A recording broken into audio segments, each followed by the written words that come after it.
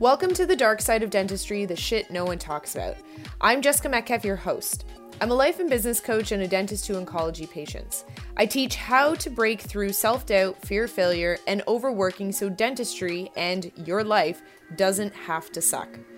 This is part 2 of 3 of the Women in Dentistry series, where I have brought 4 incredible women in to talk about their journey through dentistry. We have Dr. Keely Matheson, Dr. Sonia Chopra, Dr. Amanda Trotti, and Dr. Shivani Barto.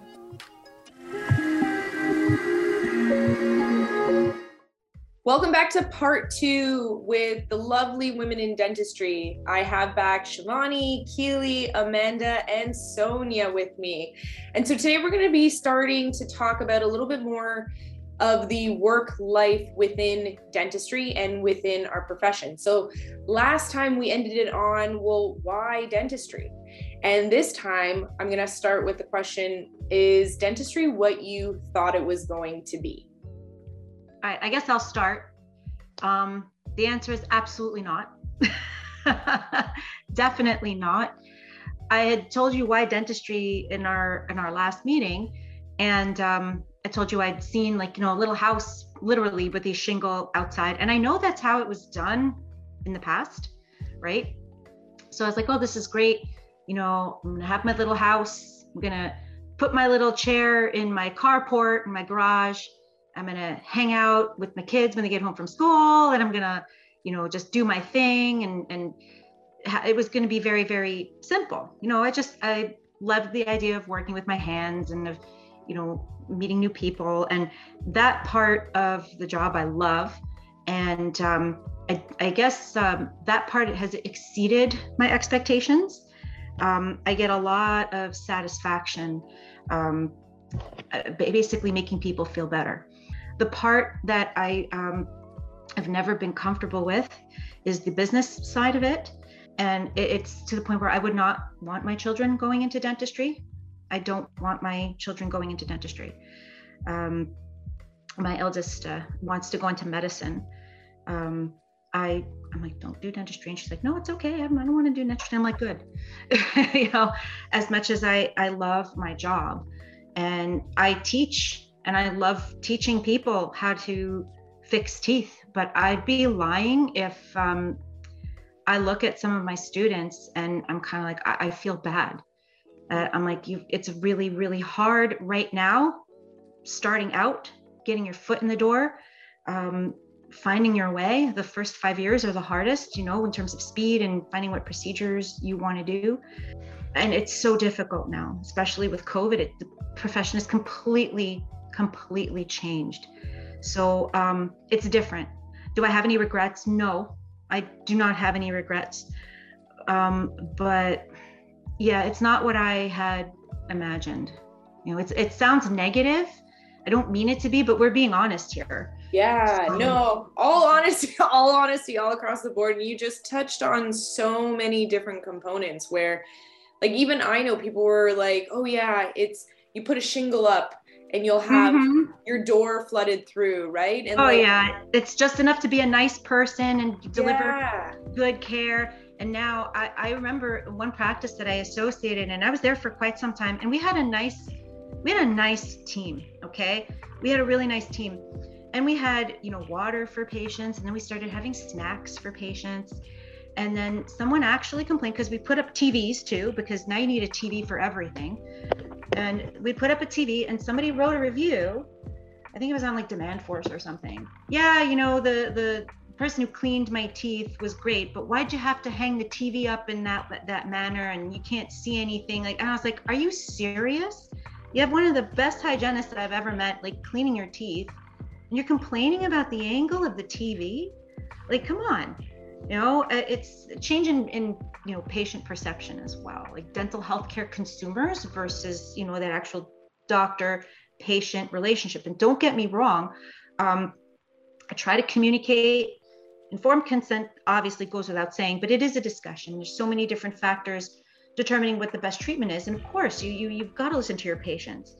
But, Dr. Google and people questioning your judgment as opposed to asking questions, the whole landscape has changed. Now, the fact that you can be rated on internet, not on TV. Well, yeah, even on TV, they'll put spotlights on dentists, the cases that go wrong, and all of a sudden it's like it's all over the place, and it's like they don't have any of the context of what actually happened. And the fact that somebody can rate you just like the restaurant down the block, it's like, what are we doing? Are we healthcare workers, or are we caregivers, or I don't know, am I like just like the restaurant down the street? Like, so those are the things, everything. And I went on way too long. I'm really sorry, and I want to hear everybody else's thoughts.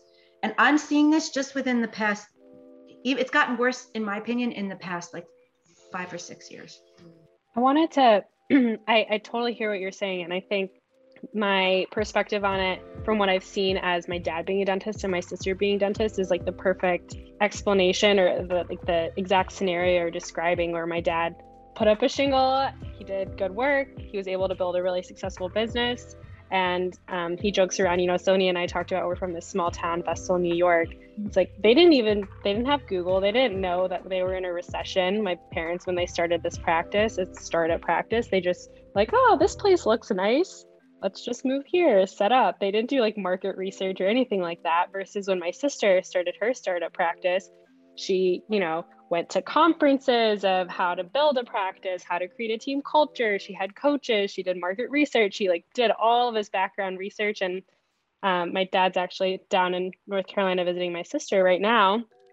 And he's saying like, it's just a complete, like watching how she operates her practice is a completely different ballgame. She is 90% a business owner and an entrepreneur, and 10% of it is dentistry, where it's completely different before. And I think, Jessica, to go back to your original question of how is dentistry what you expected it to be? My expectation was totally that same, very traditional. I'm going to be a single practice owner, like a silo profession. I'm not going to really communicate with too many other dentists. It's going to be an easy, set my own schedule, pretty straightforward type of career. And I'm actually pleasantly surprised by how many different avenues there are to go down with dentistry. I think on one hand, it can be very frustrating that it's different from your expectation, but in another sense, it's very liberating to see, like, I'm not boxed into that one mode or that one style anymore, that I can go into academia, I can go into non-clinical dental sides of the profession. And it's really cool to see how social media plays a role in this all, but to see that some people are creating a career that's not involved with patient care, but through education, through social media, through coaching of other dentists. And the sky's the limit. And I feel like each week there's like a new subfield within dentistry that I'm seeing other dentists do. And I think that's so exciting. And that makes me feel like there's hope that we're all in this career, knowing that we're going to have like multiple careers throughout it all, with the doctor before our name, but also to be able to wear all these different hats. So it's not at all what I expected. And I kind of love that. I love that there's so much opportunity. This is Sonia, by the way, in case people are wondering, in the change of voice. So I feel like right down the middle. I agree. I don't know if I want my children to go into dentistry because it is so stressful. And I don't know, I find other things like a little more fun sometimes. But I also agree with Shivani in that it's kind of neat to see how things are shifting and changing. And you got to have a lot of energy to kind of hang at this point. And, that's exhausting and exciting all at the same time. So I'm going to throw a little different spin because I agree. I never would have expected myself to be where I am right now. I think my first eye opener was being a specialist and what it takes to be a specialist. And I think that's a little different thing that I can throw in here. Like, there's so much work you have to do as a specialist after 5 p.m. Like, the 9 to 5 is one thing, doing the clinical, but then you have to go out and wine and dine, and you have to work the streets. It's a lot of hustle trying to get people to break their, referral habits, and because now you're coming in. And that was the hardest part. There was a lot of rejection involved for me, like going to people's practices and they're just not interested in me. And at the time, I looked like super tiny, super little, like who was going to take me seriously? I noticed like there was this old boys club and I just didn't fit in.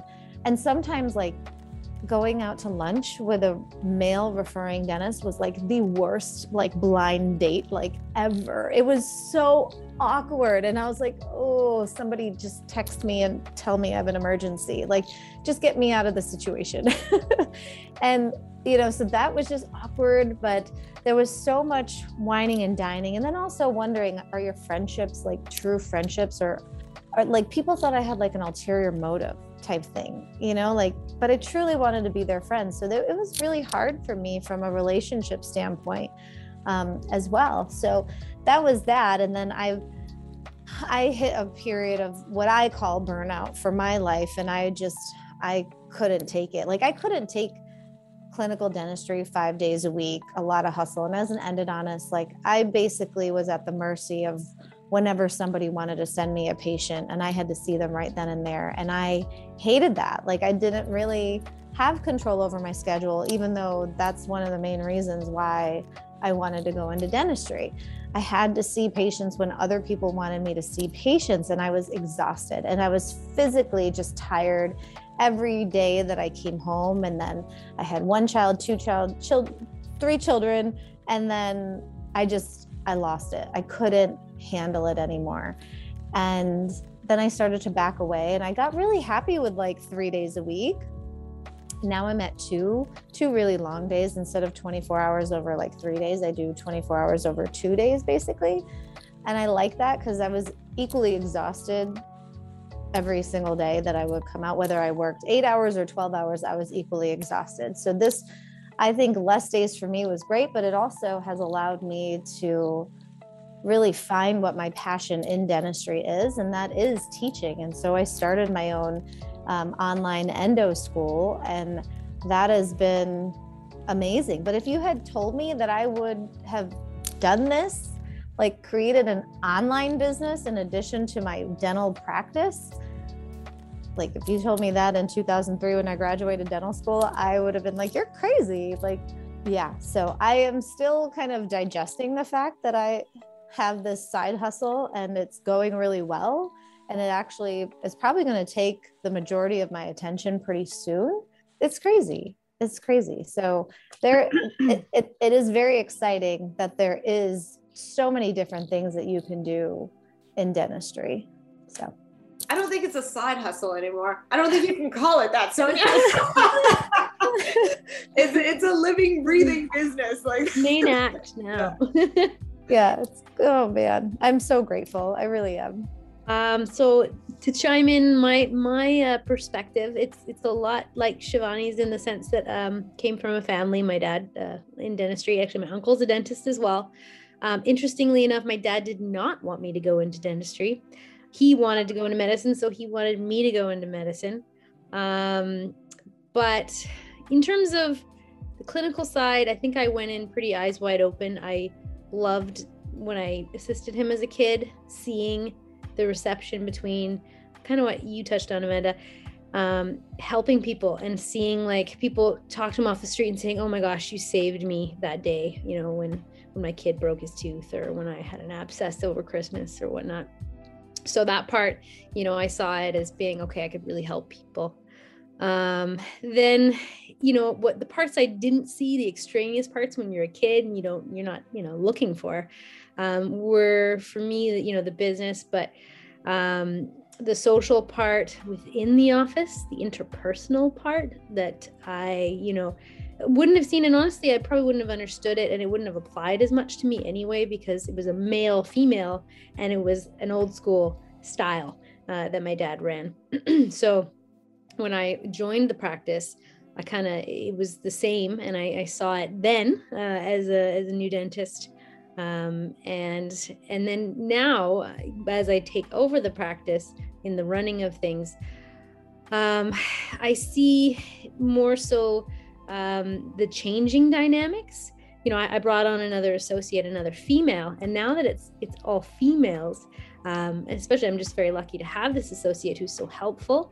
kind of like you're talking about the evolution of dentistry, having more females be the leads. It's really cool to see the shift and see more so there's not this shroud of mystery and people keeping things to themselves. There's a lot of collaboration. And that's honestly what I wanted, because you can feel like, you're on your own with a lot of things. And, Jess, you and I talk about this sometimes, that you make a mistake and you think, oh my God, it's the end of the world. I mean, you can't make a mistake, because if you made a mistake in dental school, you were the worst student ever. And same thing in practice, right? You make mistakes, and, you have to talk it out with somebody, and who better to understand it than a colleague? So that kind of has been very helpful to me, is to have that dynamic in the workplace. And like you guys are saying, the kind of sphere of dentistry is shifting, and I think women are a big part of that. We're natural caregivers, and so, but it weighs on us, I think, a lot too, because like Amanda said, again, I'm the same. I take on, if a patient can't afford something, I'm going to find a way to do it for them. And most often I do it for free. But that's not really a great business model. So, that's the part that I really struggle with, is how to maintain the business, keep my employees happy, keep them, paid and inspired, but then also to do the clinical dentistry day to day.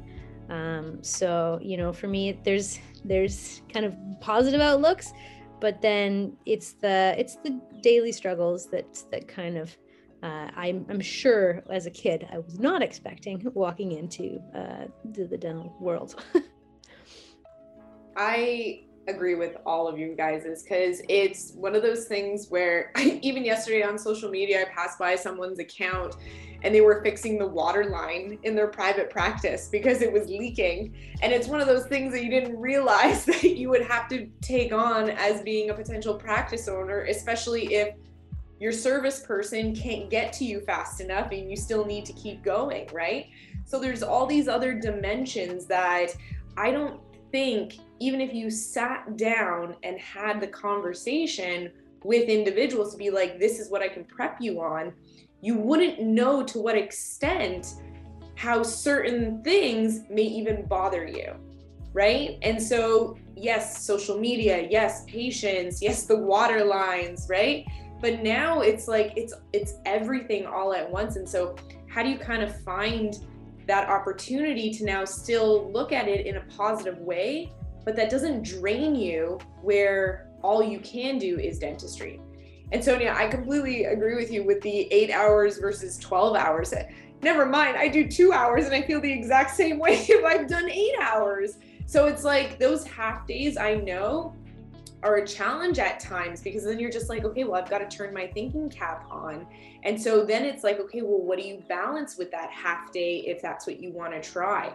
And so the opportunity of being able to figure out, how does that schedule look for you? Where's time that you create for yourself? Which is going to bring me then to my next question, is how do you choose to set boundaries for yourself, whether it's in your personal life or your professional life? And how do you be okay with them without feeling guilty? I got this one. All right. So again, this is Sonia, by the way. Okay. So one of the things that I realized was like my energy when I was like in the practice, right? When I was a clinician and a manager at the same time, that's when I turned into the bitch, because my brain can't toggle back between those two. And so I've started to pay attention to how I feel, whether it's how many patients a day can I handle, and what is my body feeling. It's taken me a while to realize like that's what I need to tune into to create my boundaries. But my first boundary was that, like, I had to tell my team, like, when I'm with a patient and I'm focusing on trying to find that MB2 and I'm like legit like squeezing my butt cheeks trying to find it because I'm so nervous, I don't come to my operatory and ask me to, that another patient's upset about their bill or whatever. Like, I can't put that fire out in that moment. that was like a huge aha for me. And that was the first instance where I realized I really had to pay attention to what my body's energy was telling me. And then that same kind of concept went into, you know, how long of a day can I work, or how long, like how many patients can I see in this amount of time? Like, am I exhausted? How do I feel when I go home to my family? You know, even like right now, I've been like traveling like crazy and I'm exhausted. So now I have to create a new boundary. Like, how many times am I going to speak in a year? Like, it is not every week for 2 months straight. I'll tell you that. Like, I can't do that anymore. Like, I hit a wall. And so I'm always just listening to my body now. That's like my new indicator. It's funny that you mentioned that, because boundaries have so many things. It's boundaries with the staff, and then you, just like you were talking, boundaries within yourself. And I'll touch on both of those. When you were saying, like, when you're in the middle of a clinical procedure and you're laser focused, you know, you want your staff to kind of like understand that you're in that zone. And it's like, okay, I don't want you to tell me that we're out of something, you know, like, which drives me nuts. And then trying to kind of not show your anger and your frustration. And you're like, okay, I don't want to blow my stack because I don't want to do this in front of the patient. And I don't want to upset my assistant, who I have, like, you know, really good working relationship with.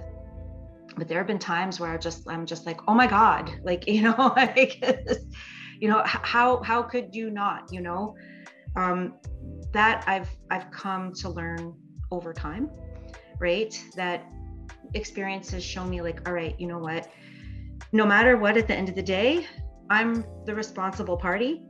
So I have to set the tone in the operatory. I have to be very, very clear with what I want and how I want things done.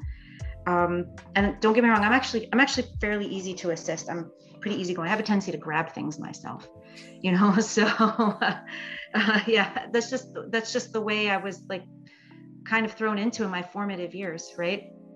But you know, I do want things done a certain way. And as I've gotten older, and I'm trying to be more efficient, I'm like, yeah, you know what, I kind of want things to run smoothly now, you know. I kind of want things the way I want them to run.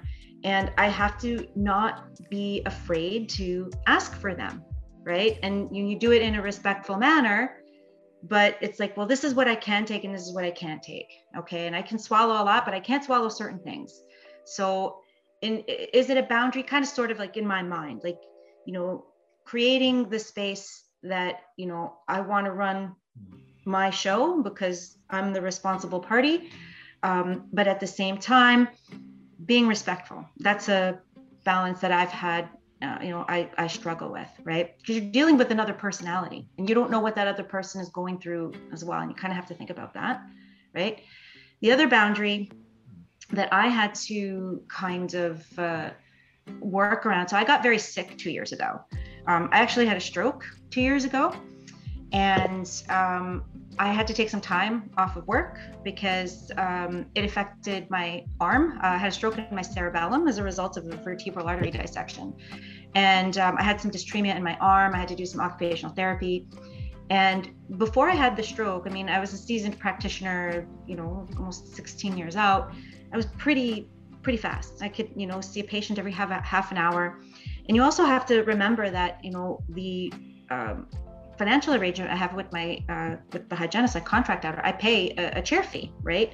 So I have my hourly rate, and anything that I bill over that hourly rate, I get to keep, right? Obviously. So if I have a patient that doesn't show, I don't get charged. But if I have a patient that I spend a lot of time with and they're like, and it's not a really productive appointment, I'm paying for that time, right? I'm paying for that time. So that always comes into my mind. So when, you know, I'm booking and when I'm like, all right, this is how I want my schedule to look. And my front desk were always amazing. They knew how to book me. Everything was running like clockwork. I was fast. I was like, yeah, I'm at the like top of my career. I can do this. And it was very successful. It was very lucrative for me. Then I got sick. And it took me a really, really long time to get back to that point. And I'm like, okay, look, you know what? I can't do those half-hour appointments anymore. You know, I need that extra time. I need to start working part-time. I might not be able to do those extractions anymore. I'm going to start needing to refer some more things out. I'm going to have to start saying no. You know, even if the patient's like, well, I can't afford to go to the specialist. Like, dude, I'm sorry. I can't do this. I'm not physically capable. I'm tired at the end of the day. I need more time per patient. And it was also a struggle because just when I got back to kind of sort of getting things back to normal, then we shut down again for COVID. And then I had to, you know, take another 3 months off and then go back again, and then trying to figure out with fallow time and, you know, some assistants that have not been as experienced, you know, asking for more time, saying, look, I'm not going to do this. I am going to do this. Look, I'm sorry, you can't squeeze that emergency in because I'm physically exhausted. I need a break. I need a longer lunch hour. Please don't, you know, book me like this. It was for my, you know, my physical health and my emotional health. And now, you know, I'm feeling more back to my old self again, and I'm able to kind of like hustle a little bit more. And it's just a question of like, well, you know, how much money do I really need? You know, I don't have to kill myself. I've got a comfortable life. I don't need to be gangbusters busy. And you hear other practitioners who are like, I'm working out of 2 chairs, and you know, I'm doing all of this, and then, you know, I was questioning myself. I'm like, oh, you know, I'm definitely like not billing as much per hour as someone else. But then I really started thinking about it. I'm like, no, you know what? I'm happy. I'm finally in a good place. And that was my boundary for myself. And I'm like, I can't listen to what anybody says or whatever else they do. That's great for them, but I got to do what works for me, and I got to do what works for my health. And I'm so happy that I did that. I don't feel as much stress anymore. I'm actually like enjoying my work. You know, I don't feel pressure to produce. I know everybody talks about production and, you know, production per hour and you know, what are you taking home and et cetera. And, you know, I don't pay attention to that anymore. Like you do, right? You know, you gotta pay the bills, but it's like, well, how much more do I need to be happy? And my boundaries have, you know, said, well, no, you don't need as much as you think you did, you know?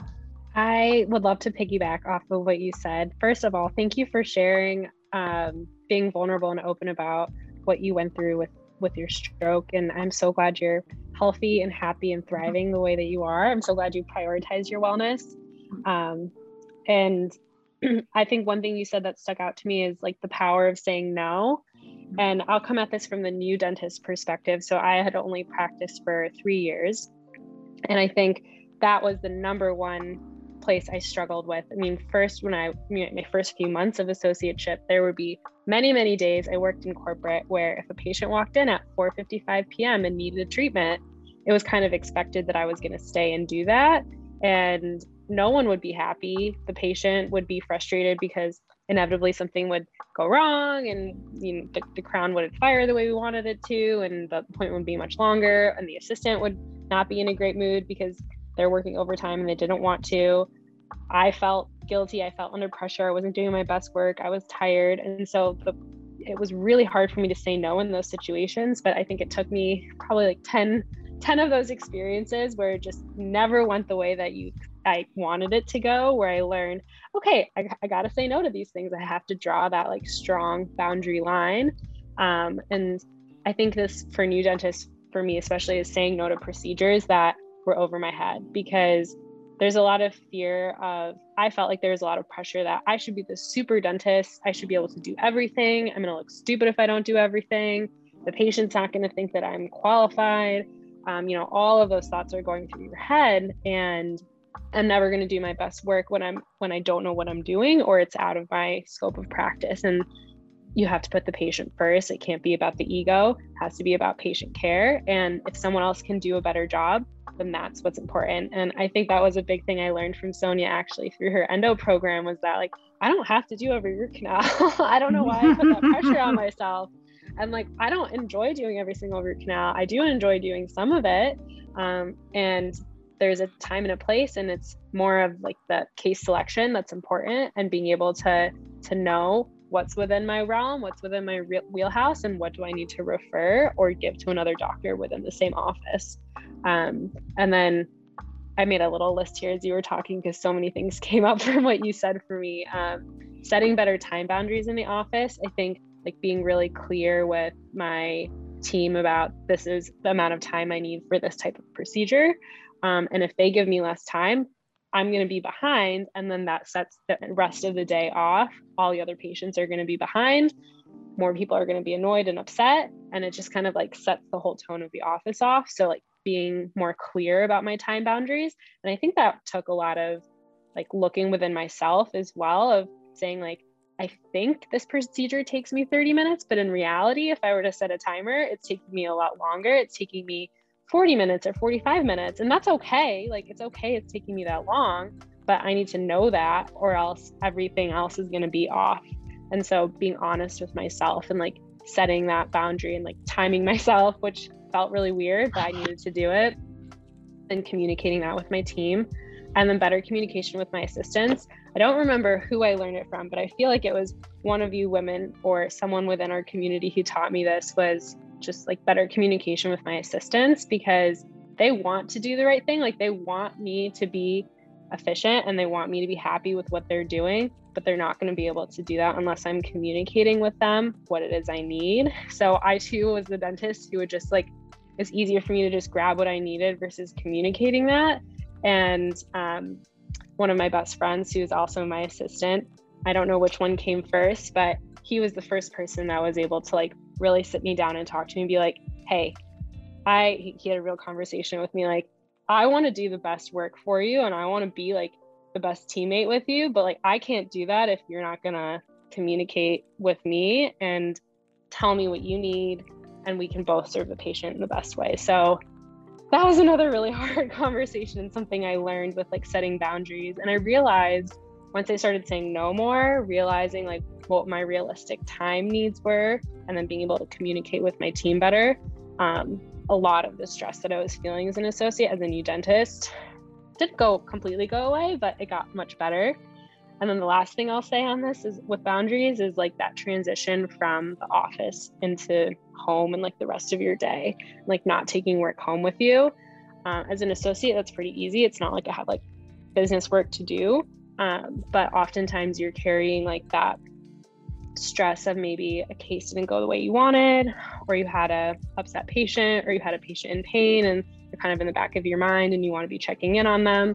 There could be a multitude of reasons that your mind is still going. And if something didn't go great in my during my day and I internalized it and I didn't talk about it, inevitably I would snap at my husband. I would, something small would happen and I would start crying at home. Like, those things started adding up, and it puts a lot of strain on your personal relationships, because I'm taking my stress from the office home with me, and I'm not addressing some of the stress that I felt. And I couldn't find like a good way to release that, like something to do between the office and getting home, where I didn't want to like unload and tell my husband all of like the shitty things that happened to me during the day, because that also then puts it all on him. I needed to find a practice in my life where I could kind of like let it go. And that turns into sitting in my car for 5 minutes when I got home and just like either sitting in silence or doing a guided meditation, going on a walk with my dog or a hike with my dog. If it was like a really bad day, like running, pounding it out on the pavement, whatever it was. But like my advice to people listening, if you're a new dentist like me and you're struggling with that transition, like find a practice in your life where you can go to release it. Maybe it's journaling, maybe it's blasting music in your car, whatever it is. Find that practice and be able to use that so you're not letting the stress from work like bleed into the other parts of your life. I know that was a lot, kind of scattered all over. It's all so good though. So good. Yeah, I was just about to say, you guys covered pretty much everything. The only slant I would add would be, and I think this is just personal to me, is again, I go back to employees. So when I first started all female practice, I was the sounding board. And basically every grievance, every interpersonal fight would all come back to me. And initially I just didn't know how to handle it. So I would internalize it. I'd come home, I'd stress over it. It would be my weekend. And I just didn't really know how to talk to them about it. I certainly didn't know how to put up boundaries with it. So eventually I got to the point, it was pretty much a burnout, where I sat them all down at a staff meeting and I said, I understand that we all have conflicts, in the office, they come and go, we're like a family, families fight. But I said, if you have an issue, you need to, number one, come to me at the end of the day. Can't be midday. I have, as I said, my focus and your focus is on the patient. So this needs to happen at the end of the day. I said, you also have to come to me with solutions to this problem, because I am too solution. I like that. I'm not the fixer for everything. I said, this has to start with you. That was huge. And a lot of them really took that and respected it. The other thing for me was after hours texts from employees. Like, my main rule is I don't text you after hours unless I absolutely have to, or I've given you forewarning, emergency situations, that sort. And it was a big boundary for me to say, unless it's something that can't wait until Monday, we're closed. This is our time to relax and refresh and have our lives outside of work. So, putting up that boundary was really big for me. And honestly, I think the employees really respect it because they want the same for themselves. So, in addition to all the things you guys said, I totally agree with, but those would be major for me.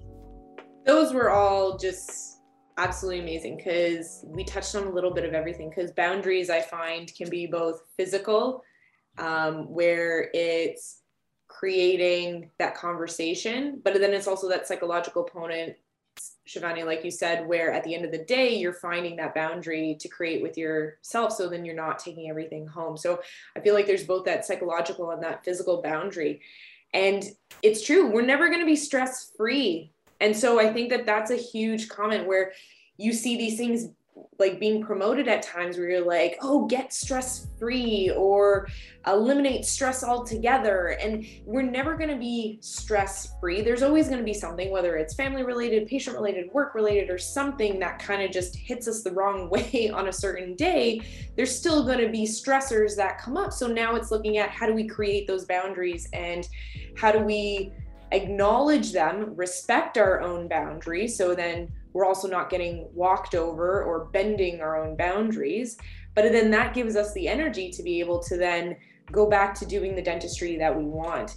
And a common theme that I started to notice that came up is that for a lot of us, we had to kind of wait, almost as if we were at a breaking point, right? To be able to then make those boundaries or create or absolutely instill them. So why is it that we have to wait until we're breaking to then make that change? And I realize that's a really in-depth question and you don't have to go into it too much if you don't want to, but why is that something that we're given these opportunities to make these changes early on, but then we allow them to keep happening until we're at a point where we're just like, oh shit, I definitely need to make a change now? Well, I think the large part for me is, I think it's kind of human nature to just adapt. And then, not adapt, but just put up with it. And then all of a sudden your back's against the wall and you kind of feel like, okay, I can't continue this way. I mean, you hit that breaking point.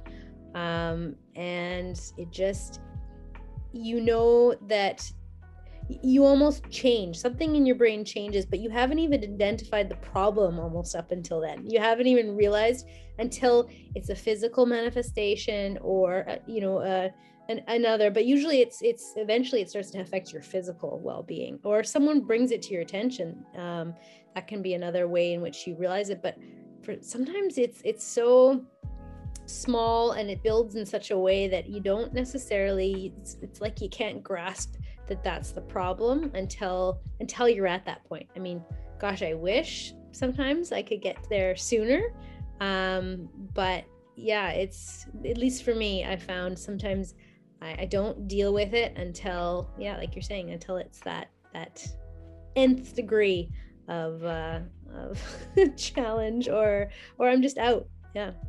I'd like to add something about like why we wait till that point. I mean, I guess I'll speak for myself. I think the financial like risk that I took, going to dental school, I borrowed a lot of money. It's a lot of debt. You are constantly reminded of that. Every time you get that statement in the mail, and also I have to pay this off in US dollars. So that also has been quite challenging. And it's like, well, I've got to keep moving forward. I don't have the luxury of phoning it in. I have a lot of people counting on me. I've always felt like that. I have a lot of people counting on me. My husband is counting on me. My husband has his own, practice, and all the woes and everything that have come with it. And I think, I feel kind of, I guess, a little guilty, because it's like I was the first person to speak, and I felt I was negative compared to like the way everybody is like so zen with everything. And I guess it's just a testament of the last few months of what my husband and I have been experiencing, the struggles that we've been experiencing with our staff. And I think also what Jess had talked about at our last session, practicing in Ontario is very, very difficult, right? So you feel this need to keep going, and so many people are counting on me, and I'm like, okay, I kind of have to soldier on. Like, part of it is our personality, because we're all very high achieving, very successful, and that drive is what got us to where we are. That you all had that experience with people that staff have said, well, I have a little bit of a sniffle, and I can't come to work today because I just don't feel well. And it's like, no, you have to come to work. Like, if I'm not feeling well, I've got to come to work. Right now, of course, for myself, it's a little bit different. And my stroke actually happened at work, and it's changed my perspective. Like, when you don't feel well, what's the point where you're like, hey, you know what, I got to tap out, something's wrong. I know for myself, like, even when I was in my recovery, and I'm like, all right, I got to get up. The minute that I could get up and walk, I'm like, I got to walk, right? I've got to move around. Even being my own advocate for getting into occupational therapy, when they told me there was a wait list, I'm like, no, I need to get back in there. My patients are counting on me. I had a locum covering for me, but I need to get back in there. My patients are counting on me. Marcy, the woman I contract with, I know she wanted me back. My staff wanted me back. My husband needed the income. I have kids who want to go to university and go to professional school. Those were my driving forces, right? But then after that breaking point, now my stroke was not because of my job. Like, it was just a fluke thing. Like, it had nothing to do with that. But that breaking point, when something like that happens to you, you're like, all right, you know what? I'm different now. I have to do things differently. And you still have these people counting on you, but it's like, well, you know what? Maybe I don't have to do things the way I was doing them before, and I could still be productive, and I could still be successful, but I could still be kind to myself. And I think experiences kind of help with that. And I think, touching on, Shivani, you're a new dentist, and feeling like you have to take all of that on, and you see like what your other classmates are doing, and maybe they're doing more than what I'm doing, and why am I not doing these procedures, and why am I not billing more, et cetera, et cetera. And this is what I try to communicate to my students at U of T, that it's like, you got to tune all of that out, or else you're not, like, you're never going to be comfortable with the place that you're in. And sometimes you learn that by trial and error, and you're able to reach that enlightenment on your own. And sometimes it takes like a catastrophic health crisis to put you in that mind frame. For me, it was the latter. For for me, that's what kind of changed my my perspective, you know. No, I appreciate you clarifying that, Amanda, because I know I went in asking that, why do we wait until we're breaking? But it can be anything at that point. It could be a cancer diagnosis. It could be a family member who passes away. And for your case, sharing the stroke and your experience with it and coming back from it, I completely agree. And it's comes up in different ways. So maybe it's not the mental health component, but now it's that physical component. So this happened to me, regardless if it was work or not, but how is this going to change my perception on how I choose to show up in dentistry now? I also want to backtrack. You said you started being negative too, but that's my first instinct with things at times. And one of the reasons why I don't practice clinical dentistry 5-6 days a week anymore, because I was like, I'm done with it. It's not, I like dentistry, but I can't work the way that I was working. And anyone who comes to me and says, hey, I want to become a dentist, I really have them explore other options before making that decision now, because I completely agree. It is not what I signed up for. So I want to take it back to and ask the remaining individuals. So why is it that we have to wait until a catastrophic event or that we're at a breaking point to then make those changes? For me, it was time. Like, I feel like I didn't even have time to process what I was going through. And I find that time is such a thing that people don't respect, like in their life as a dentist. Like, you just don't give yourself time to dream, right? About what you want your life to be like. Like, it's just because there's so many things coming at you. And I was just trying to stay afloat, right? I felt like I had no time. And so that's like the one thing that I really try to put those boundaries around, is my time, and be super intentional with my time and what I'm doing with my time.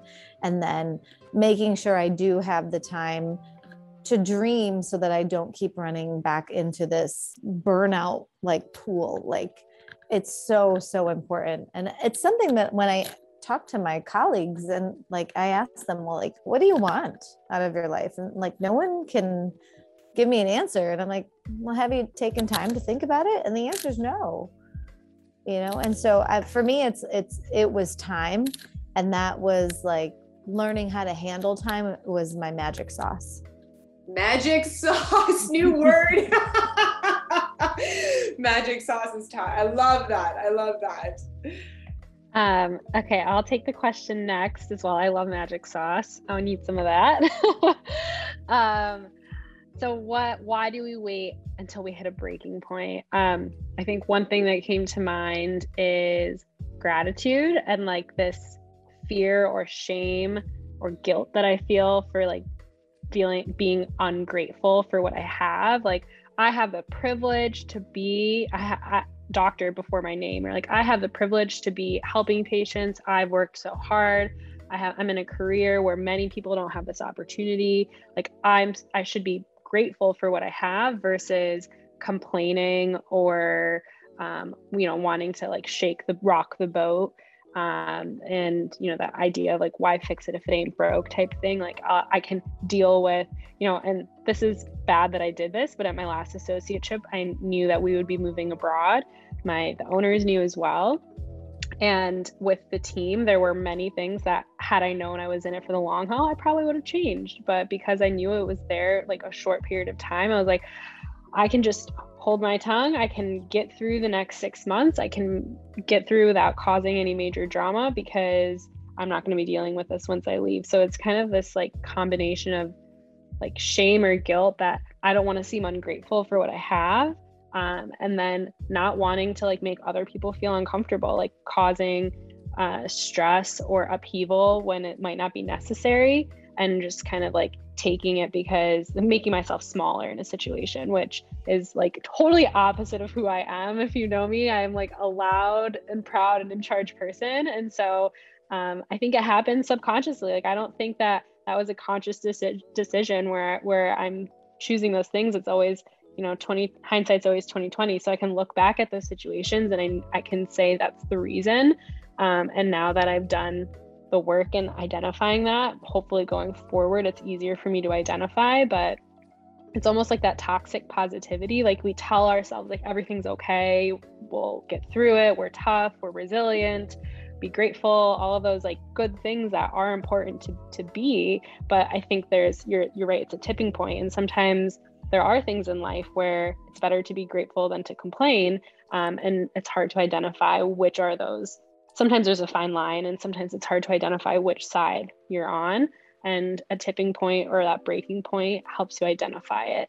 And I also think it really helps when you do get to that breaking point, the change that happens is much more concrete. Like the spark that happens in those moments and then what happens after really sticks, because you have like a much stronger reason, you have a much stronger motivation there.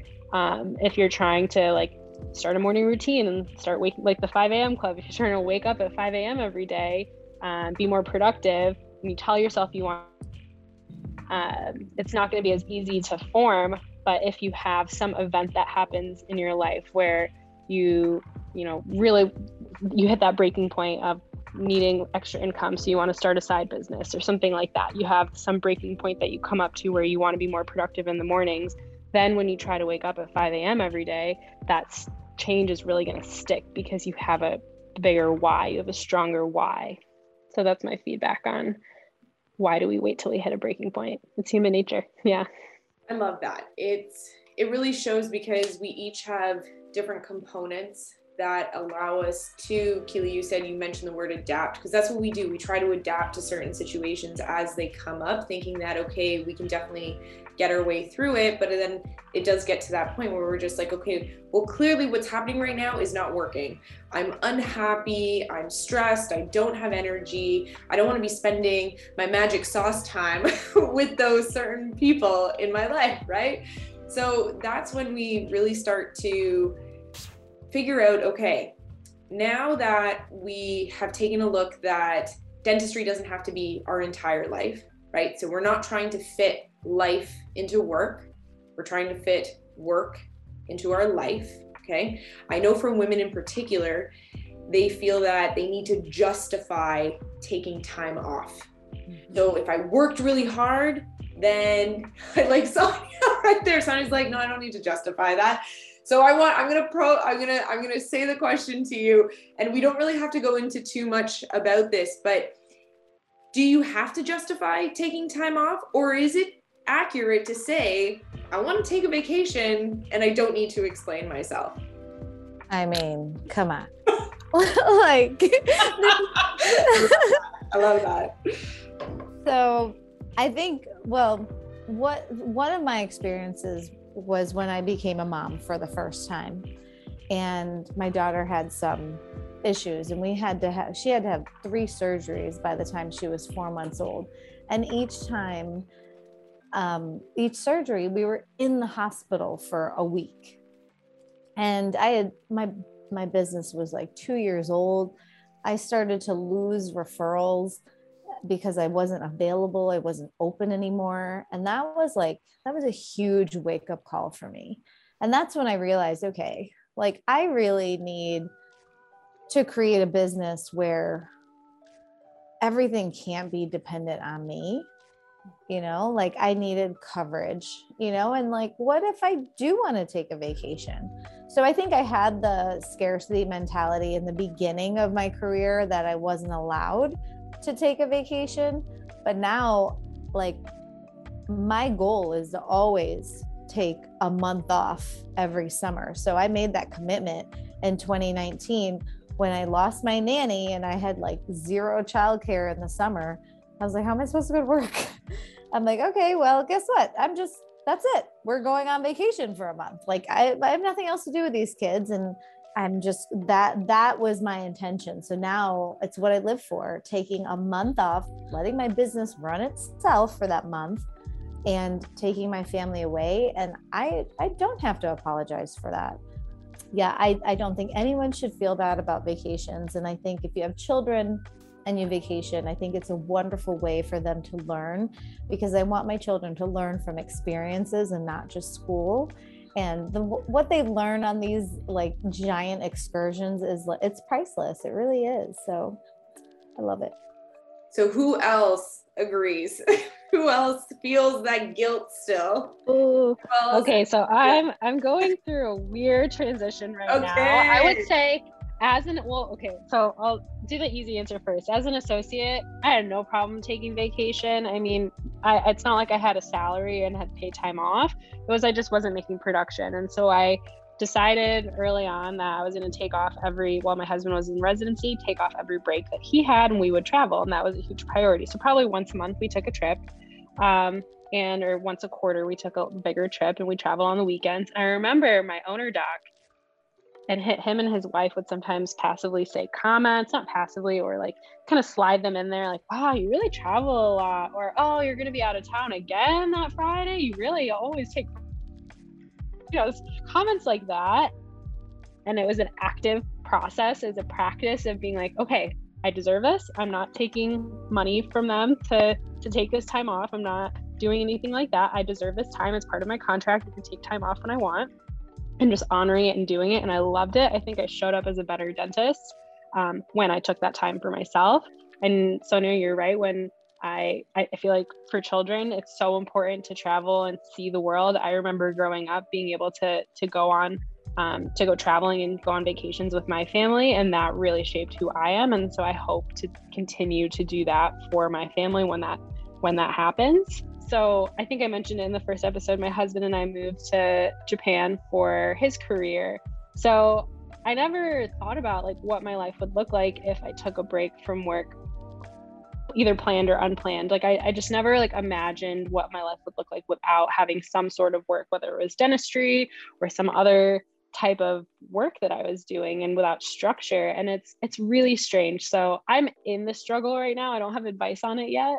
I'm currently going through it, and I thought I'd share that. And I don't think a lot of people talk about that. Like I've never heard any other women really talk about like what it was like if you have your spouse in either the same profession or a different profession, but you have to make a sacrifice. Like I've never really had that conversation with anyone before. So I guess I'm just opening the door to that for people who wanted to talk about taking time off, that are kind of forced to take time off. I'll leave it at that if anyone else wants to share. I think those 5 books are going to come really in handy within the library. You're going to get them all read. My library card to read anymore. I have a feeling Shivani just may write a book while she's there. That's what I see coming. Yeah, no, I like it. Mine won't be long because in terms of I have a really good role model. My father took lots of trips. He kind of set the precedent. I got to travel with him a lot as a kid. He realized the importance. He instilled that in me.